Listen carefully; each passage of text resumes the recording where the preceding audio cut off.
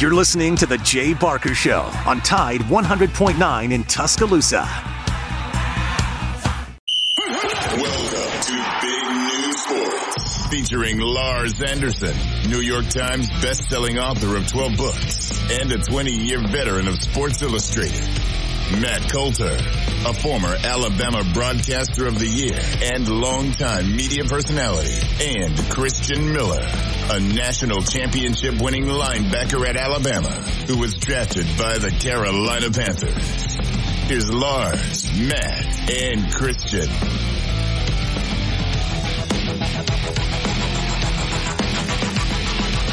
Matt Coulter, Lars Anderson, Christian Miller, Joe, the gang back at Tide 100.9. We appreciate everybody tuning us in on this fine Tuesday in which our sights will move away from the NCAA. Certainly we won't talk about it, but tonight you've got Utah Valley taking on UAB's Blazers, and that game is slated 8:30 tonight, and we'll see. The Blazers have just played wonderfully in the postseason, so has Jelly Walker, and that's one of the reasons they're there. Lars, it's Matt. You want to come over and watch the Blazers game tonight? Let's do it. Let's watch Jelly light it up. I just thoroughly enjoy everything about his game. And again, I go back to when I was researching my very first book in the late 90s. It's called Pickup Artists. It's about playground basketball in America. And I wrote it with Chad Millman, who went on to become the top editor at ESPN.com and ESPN the magazine. And we tried to find the best playground player, right, in each city, in many of the major American cities, and in prison, and so. But one of my cities was New York, and so I went to up to Rucker and Harlem, this place called the Cage, down in the Village, a famous pickup court. And just the creativity, the style of play that I saw on those courts, right? Like we're talking top level ball.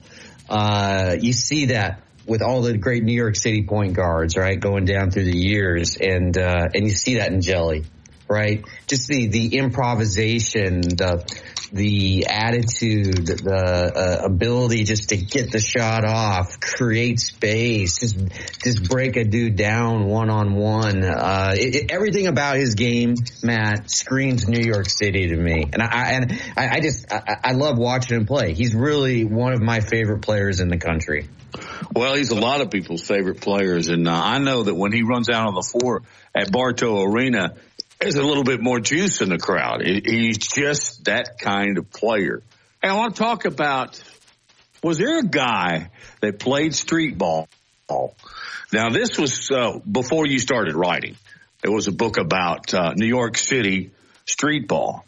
Was a guy named Helicopter Jones or something like that that was does that name ring a bell at all? Because another guy did a book similar. Yeah. Another guy did a similar book to yours. Yeah, no, Rick Tellender wrote a book called Heaven is a Playground. And Rick and I ended up working together at SI for a bunch of years. And yeah, there was a player called Helicopter. And I think it was Helicopter who Alex Wolf, another guy who wrote a book on pickup. Yeah, he was a big basketball guy for SI back in the days. Yes, Alex. And Alex, I wish I had a copy of the book near me right now, but in the foreword to the book, Alex wrote he wrote about he quoted I think he quoted Helicopter. And this distills street basketball in New York to its essence.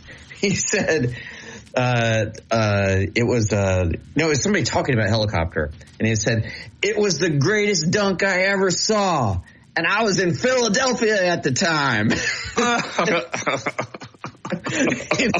So like with street basketball, the facts don't sit still necessarily, right? And I had so much fun writing that book and just learning what book writing entailed and the level of research. And I ended up focusing on, for New York, on this player named Speedy Williams, and he was a point guard. And Speedy easily could have played in the NBA, but in his mind, he could make more money on the street, right, hustling guys. But he also was involved in this sort of dark underworld of drug basketball, where two drug dealers would get together and they would act like general managers and owners of teams. And they would wager about $200,000 a game, and then they would pay like the top players, $5-10 grand a game, and it would be 100 to 1. You play to 100 by ones, and one Speedy sort of vouched for me. And I was able to go to one game up in Harlem on 155th Street. Little nervous, not gonna lie, because there certainly were weapons there. But in this world, Speedy was just again, the most sort of like coveted player, and ended up being a real fascinating guy to hang out with. And he did have a tryout with the Knicks, but of course he showed up 35 minutes late. Right? That'll work in the NBA. Yeah. So, Speedy was kind of tough to pin down sometimes, but I earned his trust, and yeah, we ended up writing about the best player on a Native American reservation, best player in prison, best player in LA, best female player in Chicago, and it was a young woman named Dawn Staley who was just tearing up. She was from Philly, excuse me. She was in Philly, and we wrote about her as being the best pickup player in Philly, and how in high school, she was in high school at the time, and how she would just go and just crush the guys, right, on all the top playground courts throughout Philly. And now, of course, she's perhaps the most decorated female basketball player of all time, if you include her coaching at South Carolina. Certainly, Chad and I had no idea that was coming. But again, Jelly, he reminds me of the best street ball players I got to see when we were doing the reporting for that book. More news from basketball from the floor. Tuscaloosa, Namari Burnett, who had he played just about every game, but he's going to enter the transfer portal. I'm not sure if that's going to start a domino effect. I don't think many guys are going to leave the University of Alabama, to be honest with you, but we will see. Also, the National Association of Basketball Coaches have voted Brandon Miller as their freshman of the year.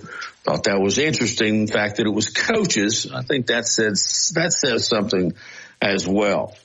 Hey, we will take phone calls here on Big Noon Sports. You can just dial us up, 205-342-9904. 205-342-9904, and check out our website, www.bignoonsports.com, and Twitter feed is @BigNoonSports. Lars, what's going on your side of town? And, in the case of Lars Anderson and Matt Coulter, I mean that. Literally. I know. If I had a really strong arm, I might be able to hit your house from my house. I think you're a driver 3-wood away. If you got a good bounce off of 31, I think it'd land in my front yard. Anyway. Well, I thought about you yesterday when I got the news, and I'm sure you read it. At the NFL owners meetings in Phoenix, your Green Bay Packers, the GM Brian Gutekunst, he met with reporters, and there's always a lot of interesting news that comes out of these meetings. Yeah, true. Like because the coaches really, you have great access to the coaches, and it's sort of a more casual environment where they're just sitting at a round table. And you know, it's crazy how much interesting news comes out. But Gutekunst was not, you know, with Aaron Rodgers, it's this thing with Aaron Rodgers, like, you just never know what is truth and what is not with Aaron. And Gutekunst said that he had reached out multiple times in the offseason to discuss how Aaron would fit into the Packers' plans, right, moving forward. Like, they wanted to have Aaron come back, right? He's under contract. And then, you know, what Gutekunst told reporters, that our inability to reach him or for him to respond in any way, I think at that point I had to do my job. And that means move on. I mean, and of course, Aaron Rodgers, you know, his version of the truth is very different than other people's version. So I was just curious, who's the bad guy and who's the good guy? It's Aaron Rodgers. I talk about my Packers all the time. My love for them. Kind of done with Aaron Rodgers, aren't you? I am. And, you know, I loved him as a player, obviously. Immensely talented.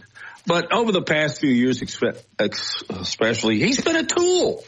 He's been a tool.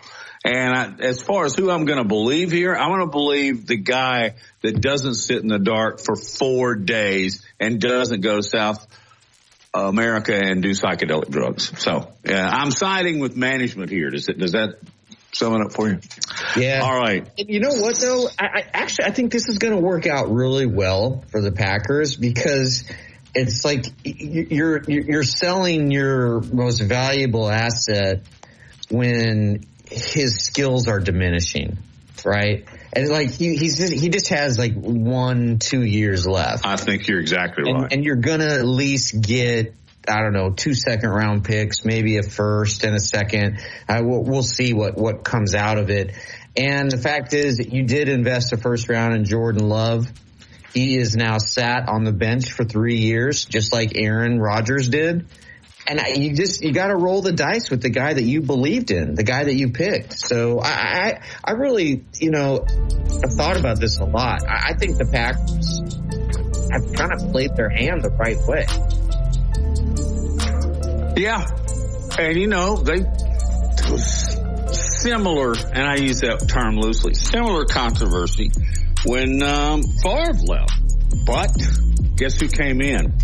Guess who won a Super Bowl? The Tool. Hey, Utah Valley is the opponent of UAB tonight. I wonder what you know about Utah Valley. I'm going to quiz Lars on Utah Valley trivia on the other side of this break. You're listening to Big Noon Sports.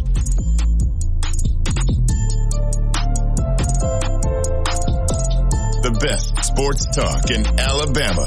This is Big Noon Sports. Tide 100.9 Tuscaloosa weather. A cool afternoon, partly to mostly sunny, the high 64. Mostly fair tonight, the low at 39. We stay dry tomorrow and Thursday. The sky sunny both days. The high tomorrow 65. Thursday's high at 67 degrees. I'm James Spann on the ABC 3340 Weather Center on Tide 100.9. It's 69 degrees in Tuscaloosa. A national championship team covering a national championship team. The best sports talk in the state. Tide 100.9 and streaming on the Tide 100.9 app.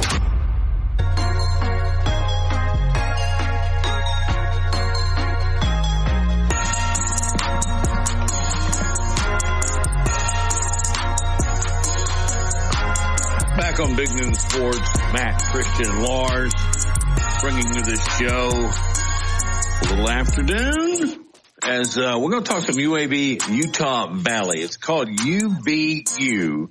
And Christian, I want you to play along too, and I'm going to ask a few questions about Utah Valley. I will tell you in advance, gentlemen, I knew none of these, okay? So I got the jump by Googling Utah Valley, all right? Do either one of you know what city it's located in? Take a guess. Salt Lake. Yes. Yeah, I probably could only name like 4 cities. I don't even know if I can name four. I would go with Salt Lake, too. Go ahead, Lars. Provo. Okay, there you go. That's where BYU is, isn't it? Yeah. It's in Orem, O-R-E-M. I've never even heard of it. I don't even know what side of the state it's on. Do you know what conference they play in? No. WAC. I'm going to, this is not going to be death by 1,000 cuts because once again, let me remind you, I didn't know either.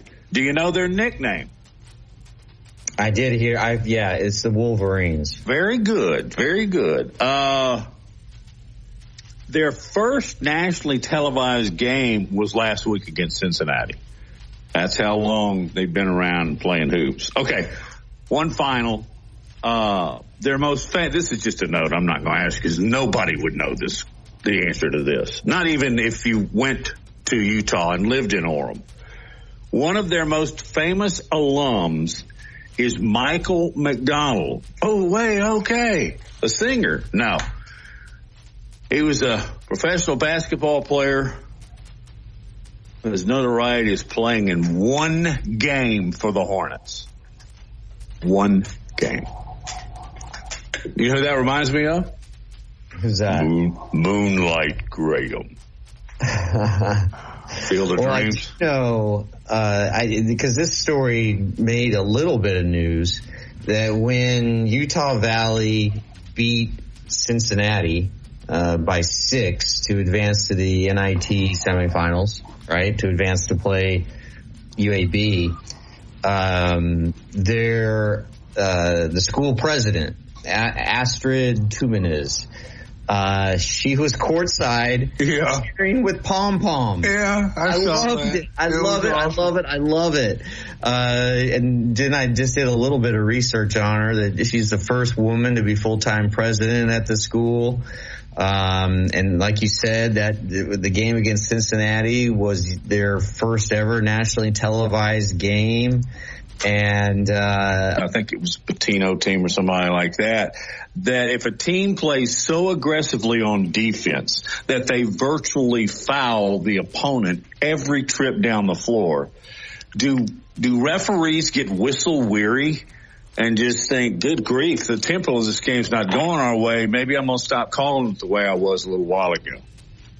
I don't know that would be the case. I think just the opposite might be the case. When things are getting too rough, you start calling a little bit more to try to stop that, to try to keep it from getting out of hand. But it's basketball officiating to me is the hardest game to officiate. I agree. And I say that with a little over 30 years of past experience and everything. But like I say, it's more a reactionary thing, and hopefully you're going to get a percentage more correct than you do that you miss. And like I say, surprisingly, that percentage is pretty high. But, I don't think you get tired of blowing the whistle. I think it's just the opposite. You try to blow more I've been in games or was in games where there'd be 60 fouls. Nobody likes to watch a game like that. But sometimes you have to blow the whistle that much because they're playing overly aggressive or they're playing lousy and fouling too much. Yeah, Walter, I think yes, basketball referees do have the hardest job of all. And I have so much respect for. It's amazing how often the referees get the call right in that split second. Okay, so 2 quick questions. One, what is the hardest call to make in when you're reffing a game? And then 2,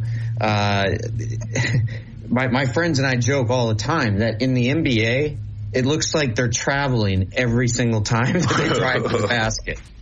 Well, that's part of what the problem is, I think, now with college basketball, is it's beginning to be more and more like the pros. The hardest call to make is probably the block charge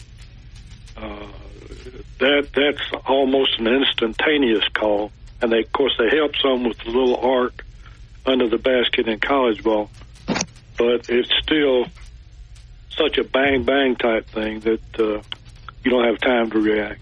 But I think this is the evolving basketball, college and high school even now. The evolving of the game more toward the pro game is apparently what people want, although I just don't agree with it at all. I think there's way too much hand checking. I think there's way too much body against body in the lane. Those types of things probably should still be called.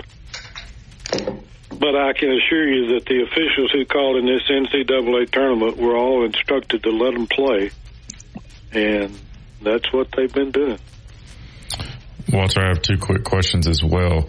One, would you be in favor of more technology or more replayability in order to create that parity and accuracy with these calls? And two, as a ref, I'd imagine you have to be pretty active to be going up and down the court. Did you have a certain workout regimen? I like to work out myself. I'm just curious. Do refs have a workout regimen that they do that they need to follow a strict diet to stay in shape to be able to get their job done? Well, it starts, of course, most people don't do it year round, but it starts 5 or 6 months prior to the season. And, yeah, you need to do running and exercise to get in shape. I remember one game in junior college one year, I put a pedometer on and actually ran about 6 miles during a game. So it's a little more strenuous than people may think. And of course, with 3, you can slow down a little bit, but it's still a lot of exercise involved in getting in shape. And I forgot your first question was. I was asking if you were in favor of more replays or technology in order to create some parity and accuracy with these calls, and that way, we're not sitting here the day after discussing was it a foul or was it not. Would you be in favor of more replays throughout the games? No, I'm gonna be honest with you, and this is probably surprise you. I don't think so. I think how they've got it set up now is about as good as it should be. I mean, the human element cannot be taken out of the game altogether. And you couldn't tell through replay, like the last play in the Creighton game, you couldn't tell how much that guy's left hand on his stomach affected the kid's shot. So replay is not going to help you there. It will help you see that the hand is on the stomach. But unless you're the official on the floor and see how the player who is fouled reacts to the foul, you're not going to be able to pick it up on any kind of instant replay. Now there are some things that need to be adjudicated that way, and I think they do a pretty good job of that. Sometimes it takes a little too long, but I think they do a pretty good job. Walter, I have one more question/story that we must get to. Do you mind holding through a break for us? No, I'm here. Walter's retired now. He's living the good life, traveling the globe. I have a statistic that is the most mind-boggling in the history of Alabama basketball.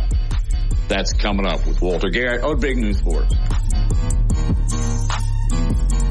From T-Town to the Plains, this is Alabama's most in-depth analysis on the SEC.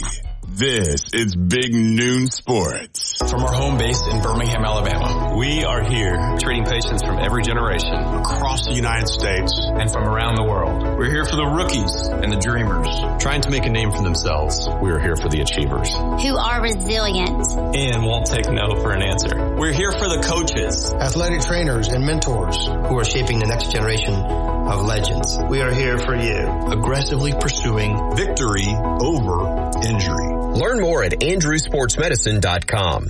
Hey, this is Reagan, owner of R&R Cigars, the Cigar Mansion in downtown Tuscaloosa, located at 2703 6th Street across from the Home 2 Suites. Come down to R&R and see why we're the ultimate cigar and bourbon experience. With over 165 bourbons and 5 private barrels, our selection of bourbon is unmatched. We have the best cocktails around and our cigar selection is legendary. Our lounge and service are world class. Come and experience the luxury of the mansion and see why it's a world-renowned cigar and spirits destination. COVID-19 has disrupted our lives, but it won't have the last word. We will. Across Alabama, thousands are getting vaccinated to protect themselves and others. Find out where you can get the COVID vaccine today at alabamaunites.com. Please get vaccinated. If you have symptoms, also get tested for COVID-19. Alabama Unites Against COVID. Sponsored by the ADPH, the ABA, and this station.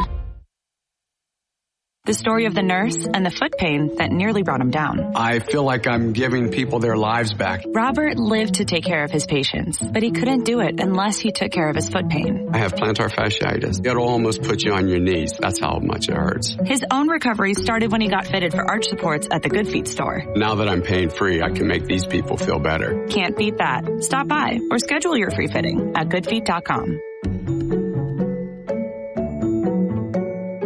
You've probably seen their clothing around town on game days, but check out Christopher Mobley on the Strip. Luxury game day apparel redefined. It's the only place in town where you can find Todd Hoops apparel. Clothing designed for the modern day entrepreneur, golf enthusiast, and athleisure fanatic. They've got Peter Millar, Biore, Grayson, and Mizzen & Main. And if you haven't tried the Mizzen & Main dress shirts, you've got to. You can find them at 1410 University Boulevard on the Strip. Also, they've got a great e-commerce site at ChristopherMobley.shop. So check out Christopher Mobley, luxury game day apparel redefined.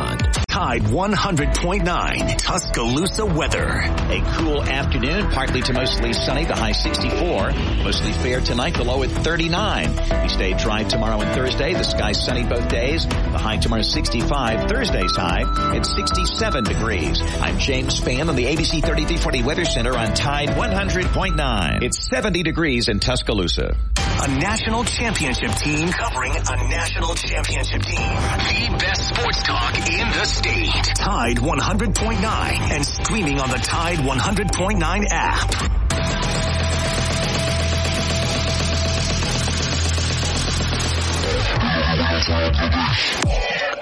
Back on Big News Sports, Matt Coulter along with Lars Anderson and Kristen Miller, and our guest for just a minute or two more. Walter, I appreciate your time very much, but I'm going to turn back the clock. Actually, it's not the clock, Walter. When it comes to our age, I'm turning back a calendar. 1962, 1963 high school basketball season. West End taking on Glenn. One of the Lions players. When I heard you lead in, I realized what you were going to talk about, and I started you knew I was going to bring this up. I have to. It's amazing. Walter Garrett played for the Lions of West End. Christian, Lars, he scored 97 points in one game. Wow. 97. Wow. Walter, walk us through that, how it happened. Well, I'll be honest with you, I don't really know how it happened. Apparently, the teammates got together before the game and decided I was going to take all the shots.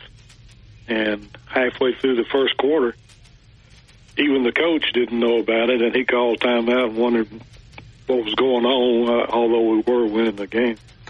And they said, well, as long as we're winning, we're going to keep doing it, and that's what happened. Wow. I looked it up last night because you know what I was curious about, Walter? I was curious about who's second for most points in a game, and it's 20 less with 77, and I can throw it in a swinging thimble. John Drew. Played Gardner Webb to the Hawks. I think he played 11 years. Now he could shoot it too. Well, mine were all little gimmies, believe me. Although a few of them probably would have rung up as 3-point shots. You're being, as usual, far too humble. Walter, my best to your wife and much continued success in your retirement. And it's always a pleasure talking to you. Thank you. Well, it's my pleasure being on. Thank you for having me. You bet. You bet. Lars, what's the most you ever filled it up? in a game, in a pickup game, whatever the case may be? I was about to say, I feel like Lars was a little quiet past couple minutes, so if I had to guess, he might have checked out for a minute. Charlotte. Yeah, but I didn't play basketball, so I can't really. Guys, I muted myself. I hate that when I do that. I played in a Sports Illustrated. We had a team. We played in a press league. Our big rival was the New York Times. And one game I got really hot and scored 29. That was my career achievement in basketball. It was 29. How about you, Christian? In a pickup game, what was your high? I don't even know. I couldn't even tell. I didn't really keep track of it in pickup games. I had 30 in one, Lars, and I'm not saying that just because it's one more than 29, but I did, and it's the only time I also fouled out. I was really angry, but we're not going to go into my anger issues right now, guys. Okay? Hate. Joe, how many have you scored, Joe? I think 31 sounds about, if memory serves me right, 31 in the 8th grade. Now, okay, now you turn around and ask Aiden, he's going to say 32. I guess I'll score 33 then. Hey, guys, do you know what happens on Thursday that excites me to no end? What's that? Major League Baseball opening day. You're a big baseball guy, man. I've noticed that. Huge baseball guy. I'm very curious to see what these rule changes are going to do. Did you play? Afraid. Yeah, I played a lot. Nice. I never played in college. I'll tell you this. What were you? Were you pitching or were you outfield? I pitched and I caught, believe it or not. I love catching. Catching is one of the greatest positions in all of sport. And it is so important. That's why so many catchers go on to be very successful managers, because you have to know the whole game. But here's my favorite quote in baseball. Do you know why catchers are the smartest players on a baseball field? No. They're the only ones facing the right direction. I mean, that's it. Sure. I mean, it makes sense. Man, if I could go back, I wish I played baseball. I was always scared I'd get hit with a pitch. I don't know why I had that fear. I just imagined myself getting hit in the head with a pitch. It always made me, a little hesitant to play. But looking back, I like to watch it now. And I'm like, dang, I feel like I could have been a decent baseball player. I got a good size for it. Yep. Yeah. That's exactly what my son says, Christian. Like he's going from coach pitch to kid pitch next season, and he's scared of getting hit. And I'm like, hey, don't worry about it. It doesn't hurt. I don't know. Wait, tell that to Turner, who took one in the face. Don't catchers usually become managers? I mean, out of all the positions, it's the catcher who is most likely to become a manager. Exactly. That is a true fact. We're rolling out of the top of the break. When we get back next hour, we'll talk some more basketball. We're going to welcome in Steve Irvine from UAB in a minute. From our home base in Birmingham, Alabama, we are here treating patients from every generation across the United States and from around the world. We're here for the rookies and the dreamers, trying to make a name for themselves. We are here for the achievers, who are resilient and won't take no for an answer. We're here for the coaches, athletic trainers, and mentors who are shaping the next generation of legends. We are here for you, aggressively pursuing victory over injury. Learn more at andrewsportsmedicine.com. Hey, this is Reagan, owner of R&R Cigars, the Cigar Mansion in downtown Tuscaloosa, located at 2703 6th Street across from the Home 2 Suites. Come down to R&R and see why we're the ultimate cigar and bourbon experience. With over 165 bourbons and 5 private barrels, our selection of bourbon is unmatched. We have the best cocktails around, and our cigar selection is legendary. Our lounge and service are world class. Come and experience the luxury of the mansion and see why it's a world-renowned cigar and spirits destination. COVID-19 has disrupted our lives, but it won't have the last word. We will. Across Alabama, thousands are getting vaccinated to protect themselves and others. Find out where you can get the COVID vaccine today at alabamaunites.com. Please get vaccinated. If you have symptoms, also get tested for COVID-19. Alabama Unites Against COVID. Sponsored by the ADPH, the ADA, and this station. The story of the nurse and the foot pain that nearly brought him down. I feel like I'm giving people their lives back. Robert lived to take care of his patients, but he couldn't do it unless he took care of his foot pain. I have plantar fasciitis. It'll almost put you on your knees. That's how much it hurts. His own recovery started when he got fitted for arch supports at the Good Feet store. Now that I'm pain free, I can make these people feel better. Can't beat that. Stop by or schedule your free fitting at goodfeet.com. You've probably seen their clothing around town on game days, but check out Christopher Mobley on the Strip. Luxury game day apparel redefined. It's the only place in town where you can find Todd Hoops apparel. Clothing designed for the modern day entrepreneur, golf enthusiast, and athleisure fanatic. They've got Peter Millar, Fiore, Grayson, and Mizzen & Main. And if you haven't tried the Mizzen & Main dress shirts, you've got to. You can find them at 1410 University Boulevard on the Strip. Also, they've got a great e-commerce site at ChristopherMobley.shop. So check out Christopher Mobley, luxury game day apparel redefined. Tide 100.9 Tuscaloosa weather. A cool afternoon, partly to mostly sunny, the high 64. Mostly fair tonight, the low at 39. We stay dry tomorrow and Thursday. The sky sunny both days. The high tomorrow 65. Thursday's high at 67 degrees. I'm James Spann on the ABC 3340 Weather Center on Tide 100.9. It's 70 degrees in Tuscaloosa. A national championship team covering a national championship team. The best sports talk in the state. Tide 100.9 and streaming on the Tide 100.9 app.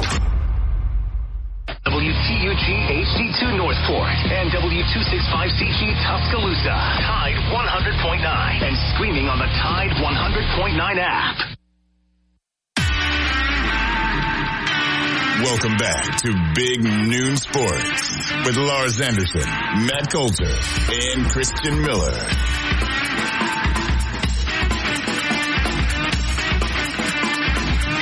8:30 tonight, Utah Valley, UVU versus the Blazers of UAB. That will be on ESPN2, I believe it is. But anyway, Blazers in the Final Four in Las Vegas. That's very cool. Notes from elsewhere in the world of basketball. Damari Burnett is going to enter the transfer portal. University of Alabama. Brandon Miller was named the National Association of Basketball Coaches Freshman Player of the Year. As I mentioned just a minute ago, baseball starts on Thursday at the major league level. Now I want to go some NFL real quick. Irv Smith is going to the Bengals, which affects both of my partners here. First of all, let's mark it a 101. Matt brought up the Bengals first. But then Christian, you played with Irv, didn't you? Yeah. What kind of guy is he? Great guy. He's a very, very athletic tight end, great pass catcher, runs really good routes. Has gotten much better as a blocker. He's aggressive as a blocker. He's not the biggest tight end, probably more on the 6'3" range, and like I said, more of an athletic receiving, catching tight end. But he'll put his nose in there. He'll be physical and aggressive, do what he needs to do in the run game. So again, a great player, and he's a great guy as well, hard worker. He did some great things here, and he was on track for a great career up in Minnesota, just battled some injuries. So I think he's going to go into Cincinnati and help them out tremendously. Well, I have a lot to say about this.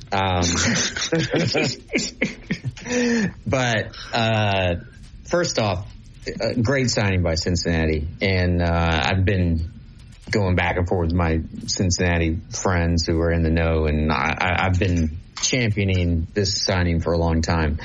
But I think it's smart. You look at the last two tight ends who have played with Joe Burrow, right? C.J. Uzomah, he was on the final year of his rookie deal. And what happens? He has a breakout year. He signs a 3-year, $24 million contract with the Jets. Last year, Hayden Hurst, former first-round draft pick, he signs a 1-year deal, has a big year with Joe Burrow. What happens? Signs a 3-year, $21 million contract with the Panthers. there's a pattern here. Yes. Irv Smith, how long a deal did he sign? 1 year. It's a prove it deal, right? And if Irv goes out and has a big year, he'll be in line to earn that really big. It would, in a sense, it'd be his third contract because this is just a 1 year.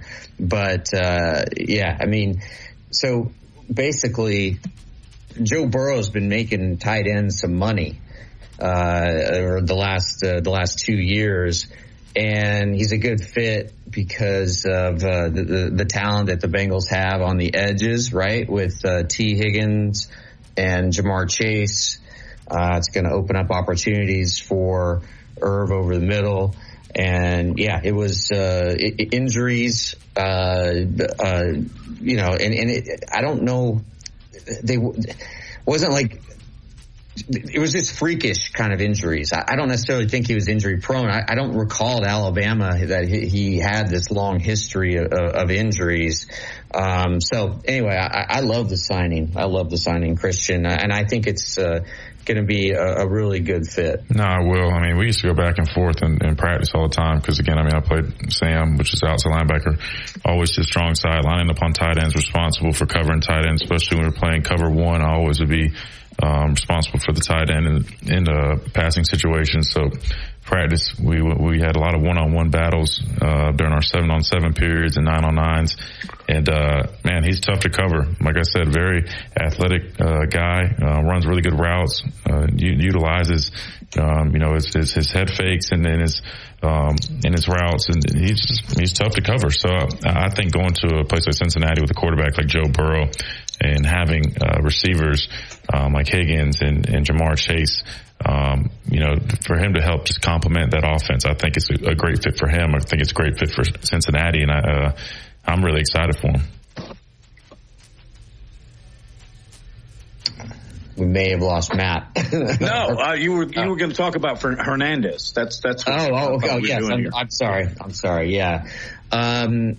So maybe 4 years ago or so, I wrote a book with Dennis Hernandez, who is the brother of Aaron Hernandez, and it was a very difficult book to write with Dennis because he had reached out to my agent in only about 2 or 3 weeks after Aaron had taken his own life in prison. And I didn't really realize at the time that Dennis just the grief was still so profound that it was very hard to get him to open up. And the name of the book is the Truth About Aaron. And it was hard to sort of pull that out of Dennis. And since the book came out, we've stayed in touch. And I just, saw on, it was TMZ reported, that, Dennis, he now goes by back to going by DJ. He was a quarterback at UConn, very good quarterback, team captain. And, he, got in a little bit of trouble with the law. And so what happened was that he was arrested for allegedly throwing a brick at the ESPN headquarters in Bristol, and there was a note attached to the brick. This, according to police, this happened around 3 p.m. on March 23rd, and Aaron and DJ, the Hernandez family grew up in Bristol.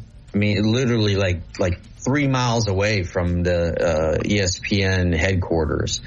And the incident happened just after police were asked to perform a welfare check on Dennis after he allegedly stated that he wanted to smash out windows at the state capitol and at ESPN.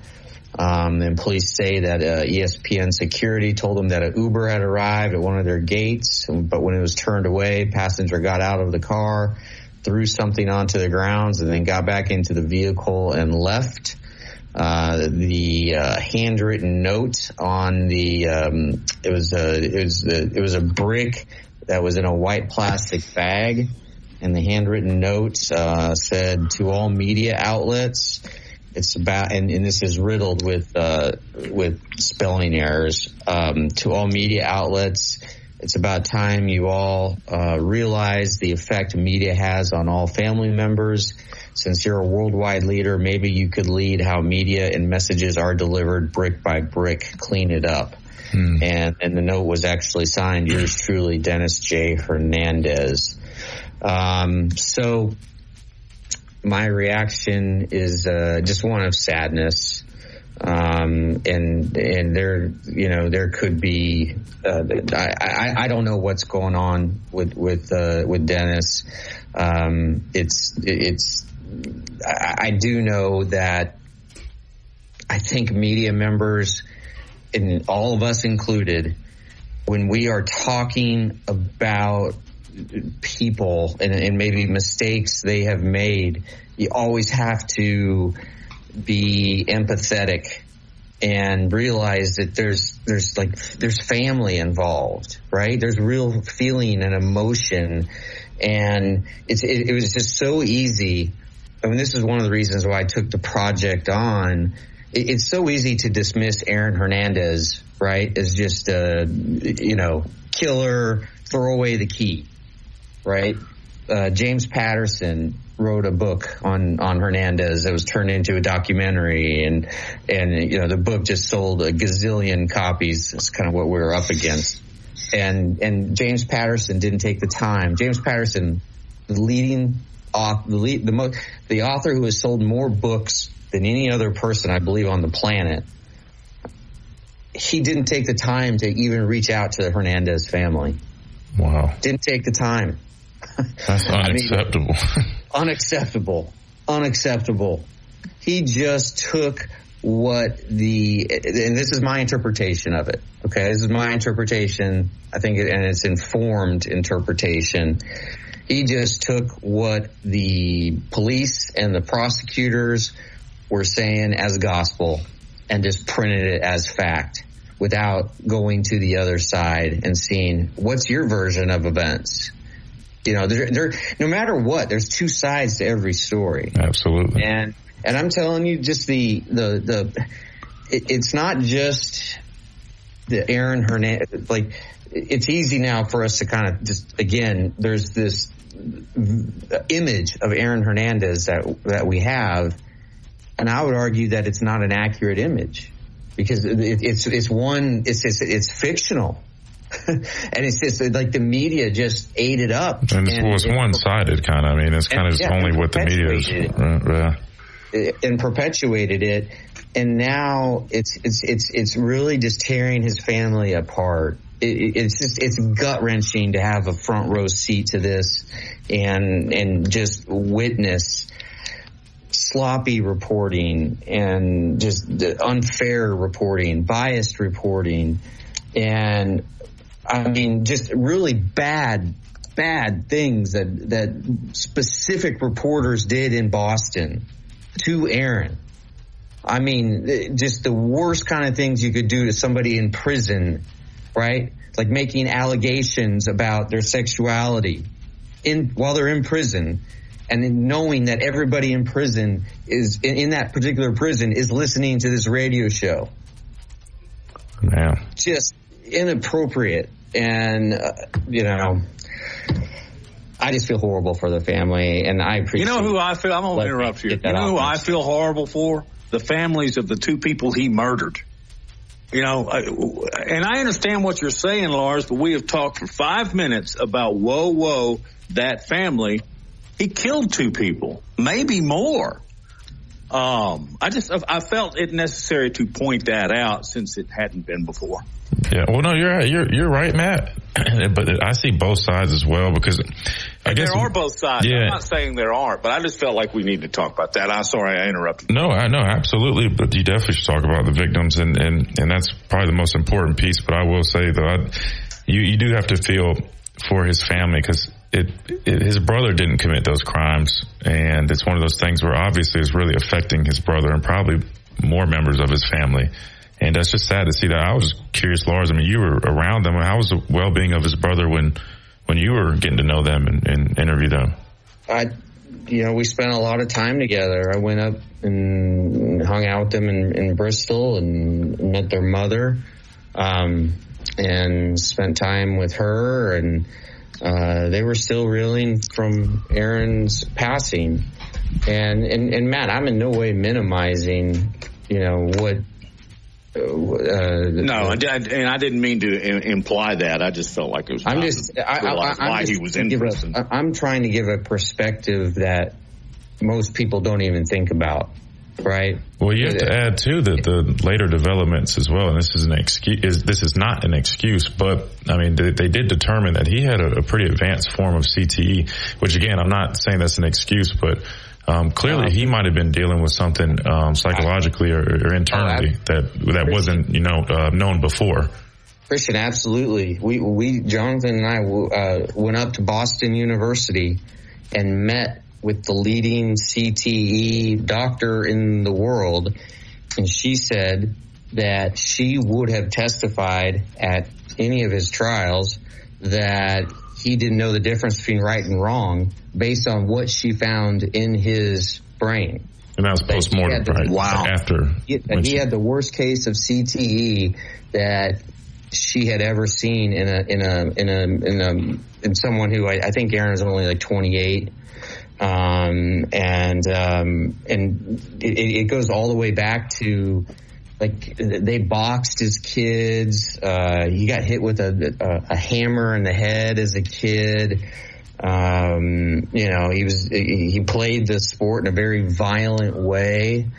And there's still just so much about CTE that we don't know. And again, I'm not using CTE as an excuse, but I think it's something, as you mentioned, Christian, that needs to be factored into the equation of trying to, when we're trying to understand the behavior of Aaron and others. Yeah, we need to get more and more results on that. And, I don't know, Christian, if you've played against or had teammates or guys, maybe even your dad played with, have extensive CTE.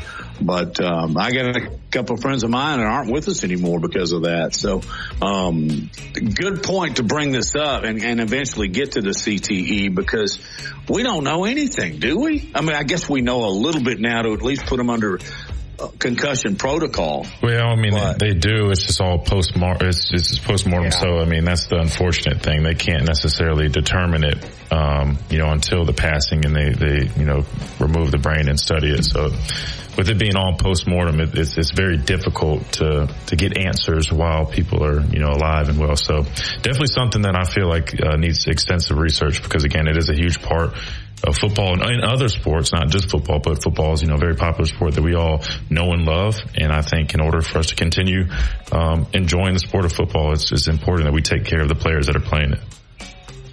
And several, and I think Junior Seau may have kind of led the charge here.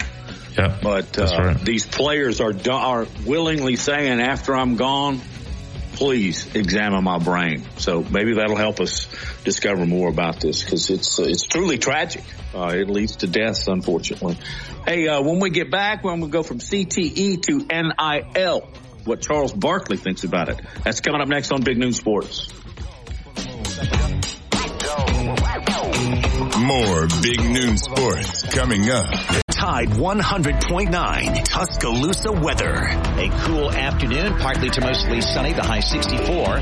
Mostly fair tonight, the low at 39. We stay dry tomorrow and Thursday. The sky sunny both days. The high tomorrow 65. Thursday's high at 67 degrees. I'm James Spann on the ABC 3340 Weather Center on Tide 100.9. It's 71 degrees in Tuscaloosa.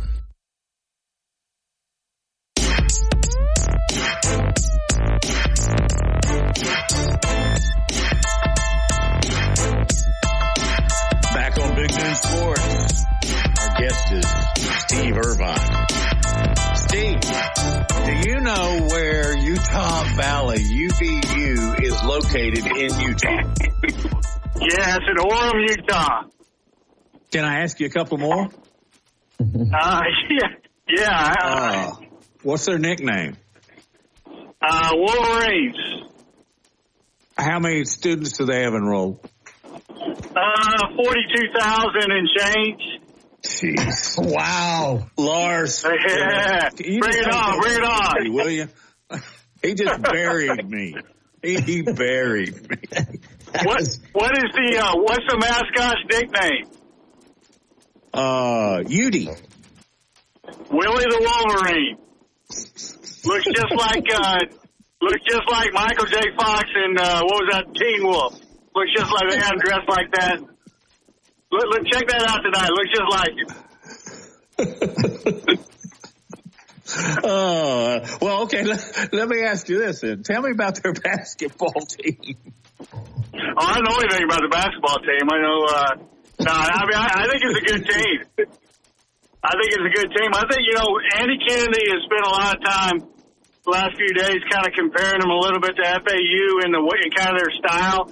Certainly they're not as good as FAU, but they have a 7-foot kid that's kind of a rim protector, kind of raw, but very athletic, and blocks a lot of shots. And then they have four guards that are kind of interchangeable.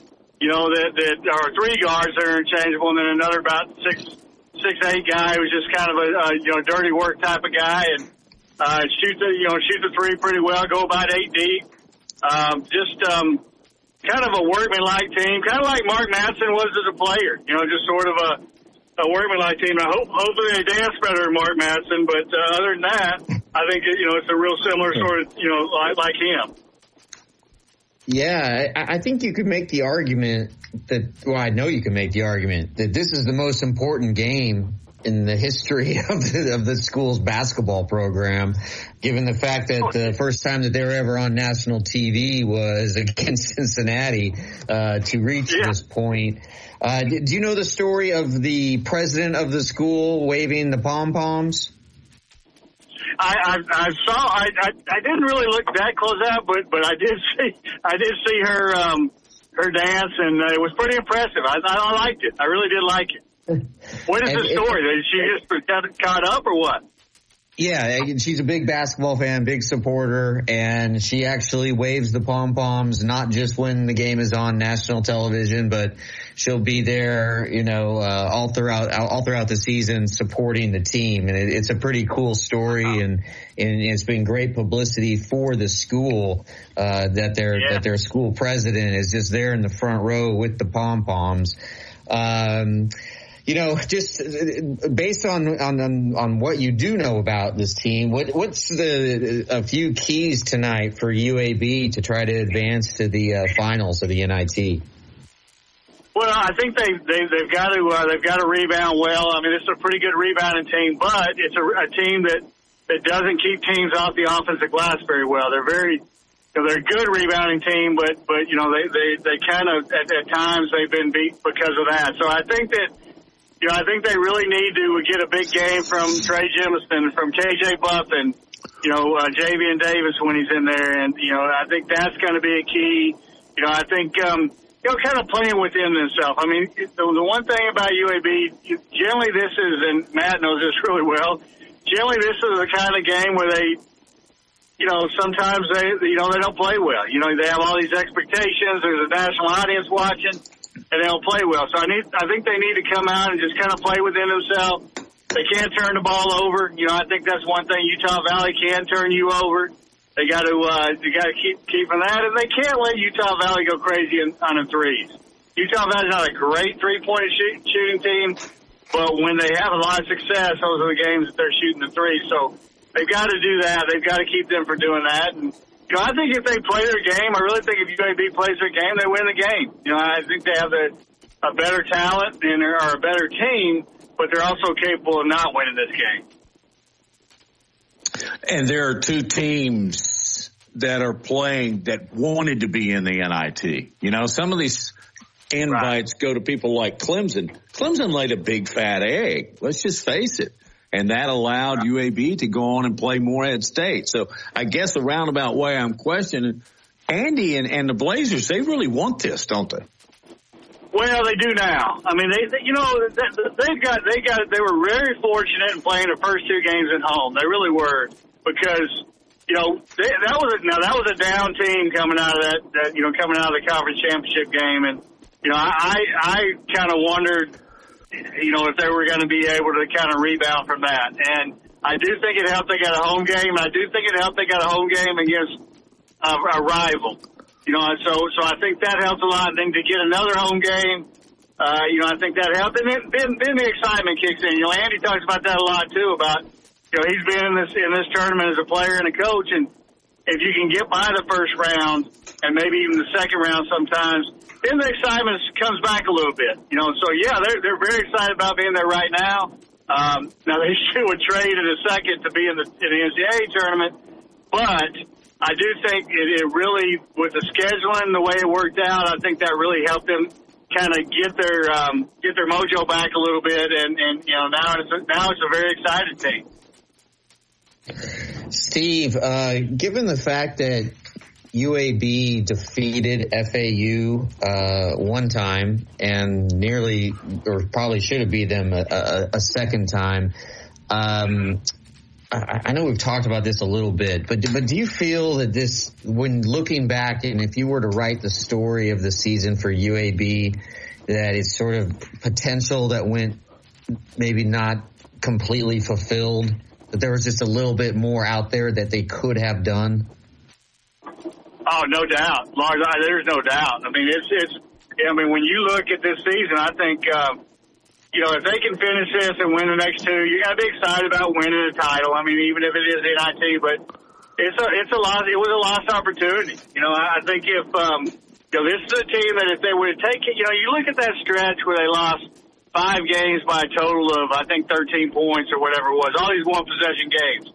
Well, if you win, if you beat North Texas, for example, in that stretch, and you don't go and lose at FIU, and then maybe one other, maybe Middle Tennessee or whoever it may be, then this is a team that might have gotten at Lawrenceburg. I mean, really, they had enough pieces around it where they might have gotten that. So yeah, I think you definitely look at this season as a lost opportunity. Now, I think you also look at it as a group. If they can rebound and win the NIT, you can look at it as a group who really was persevered and made something good out of a situation that they had made bad at one point. So, but overall, this is a team that should have been an NCAA tournament team. I don't think there's any doubt this is a team that should have been an NCAA tournament team.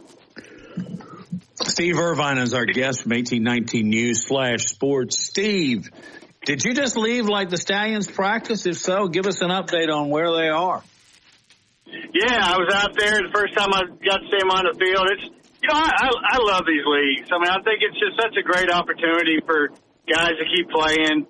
I talked to a couple guys today that played at UAB, Myron Mitchell and Austin Watkins, receivers or young guys that have had a little tough luck in the NFL, whether it be injuries, whether it be just being in the wrong situation. And, this is a chance for them to get, some film and maybe get back in the NFL.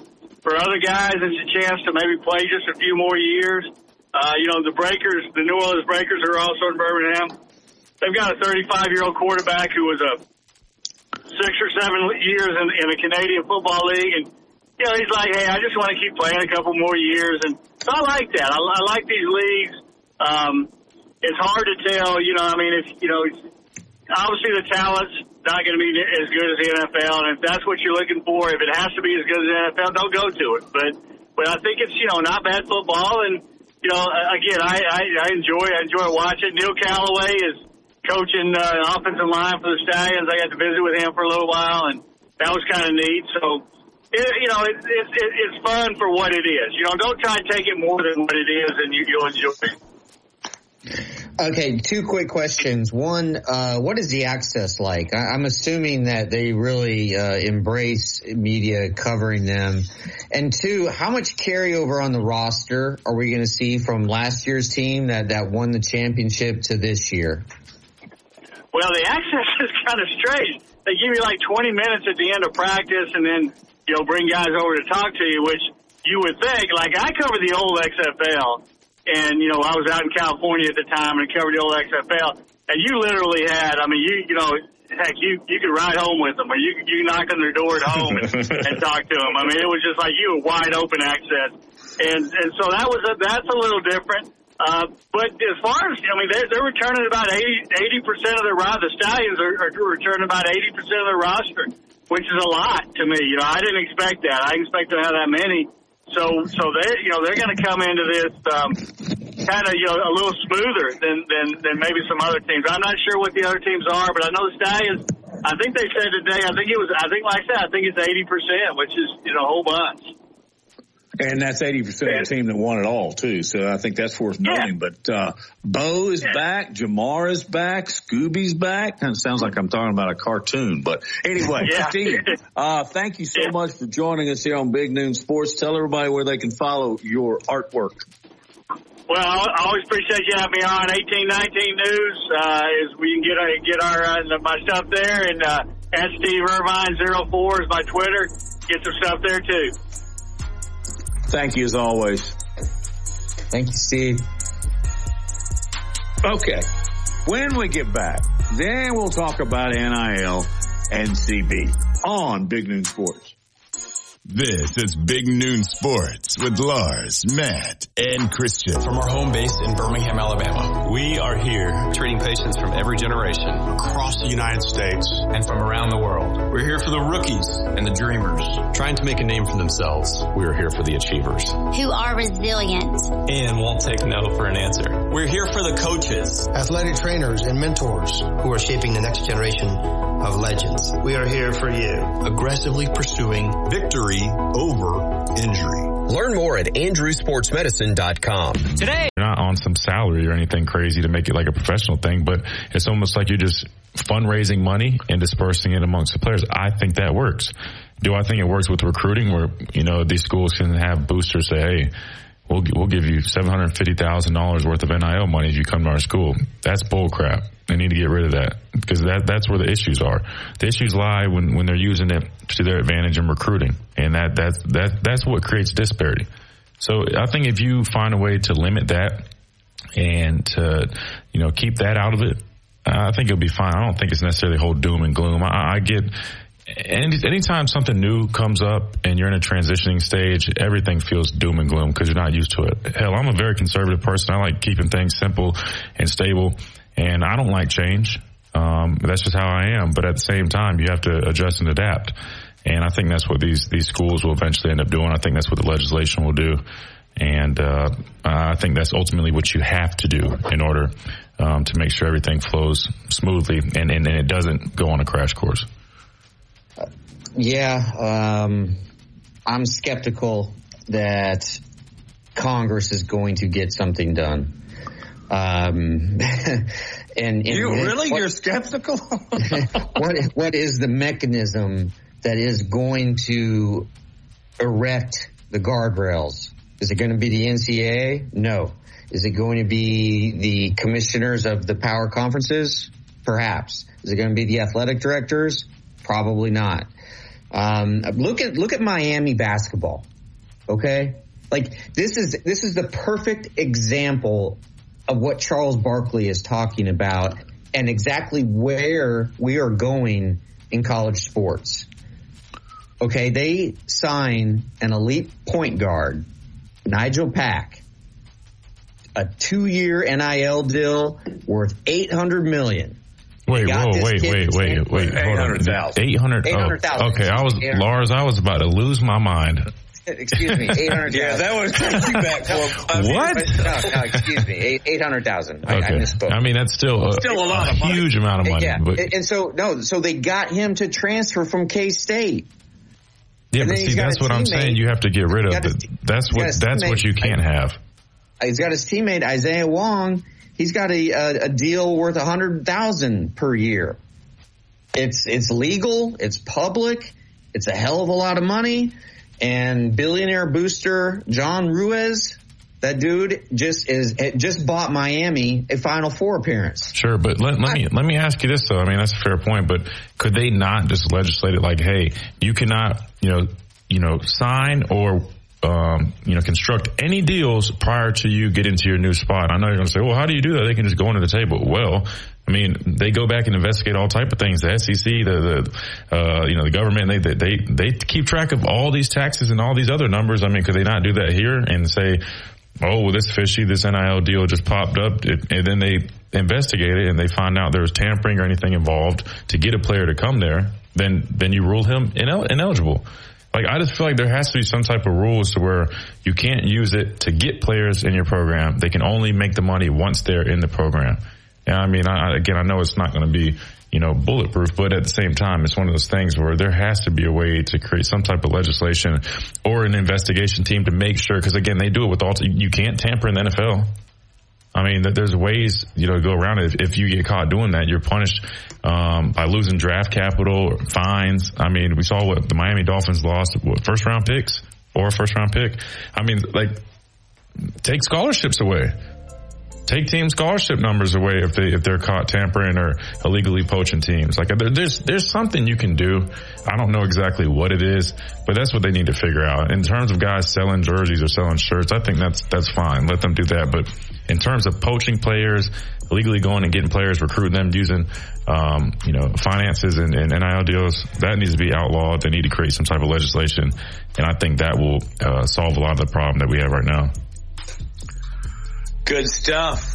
We will wrap up this edition of Big Noon Sports in just a couple of minutes. Stay with us.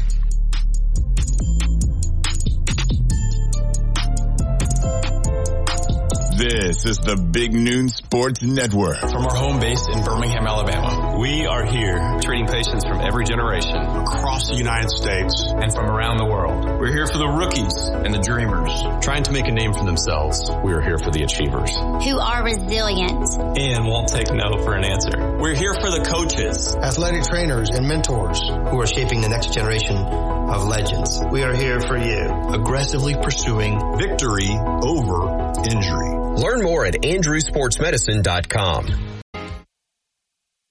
The universal truth of women's shoes. The cuter they are, the more they hurt. You have to put your best foot forward, and if your best foot is an ugly shoe, oh my goodness. Lise Ann thought she had to choose between looking good and feeling good until she got fitted for arch supports at the Good Feet store. Now I can wear the shoes that I've picked out because I like the way they look, not because they were comfortable. Good Feet relieved her pain and her fashion dilemma. Stop by or schedule your free fitting at goodfeet.com.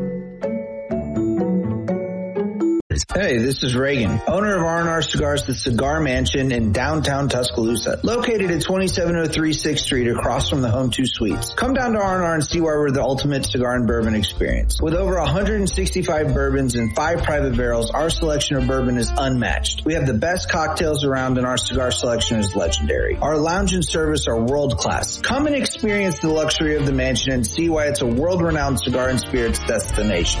Tide 100.9 Tuscaloosa weather. A cool afternoon, partly to mostly sunny, the high 64. Mostly fair tonight, the low at 39. We stay dry tomorrow and Thursday. The sky sunny both days. The high tomorrow is 65. Thursday's high at 67 degrees. I'm James Spann on the ABC 3340 Weather Center on Tide 100.9. It's 73 degrees in Tuscaloosa. A national championship team covering a national championship team. The best sports talk in the state. Tide 100.9 and streaming on the Tide 100.9 app.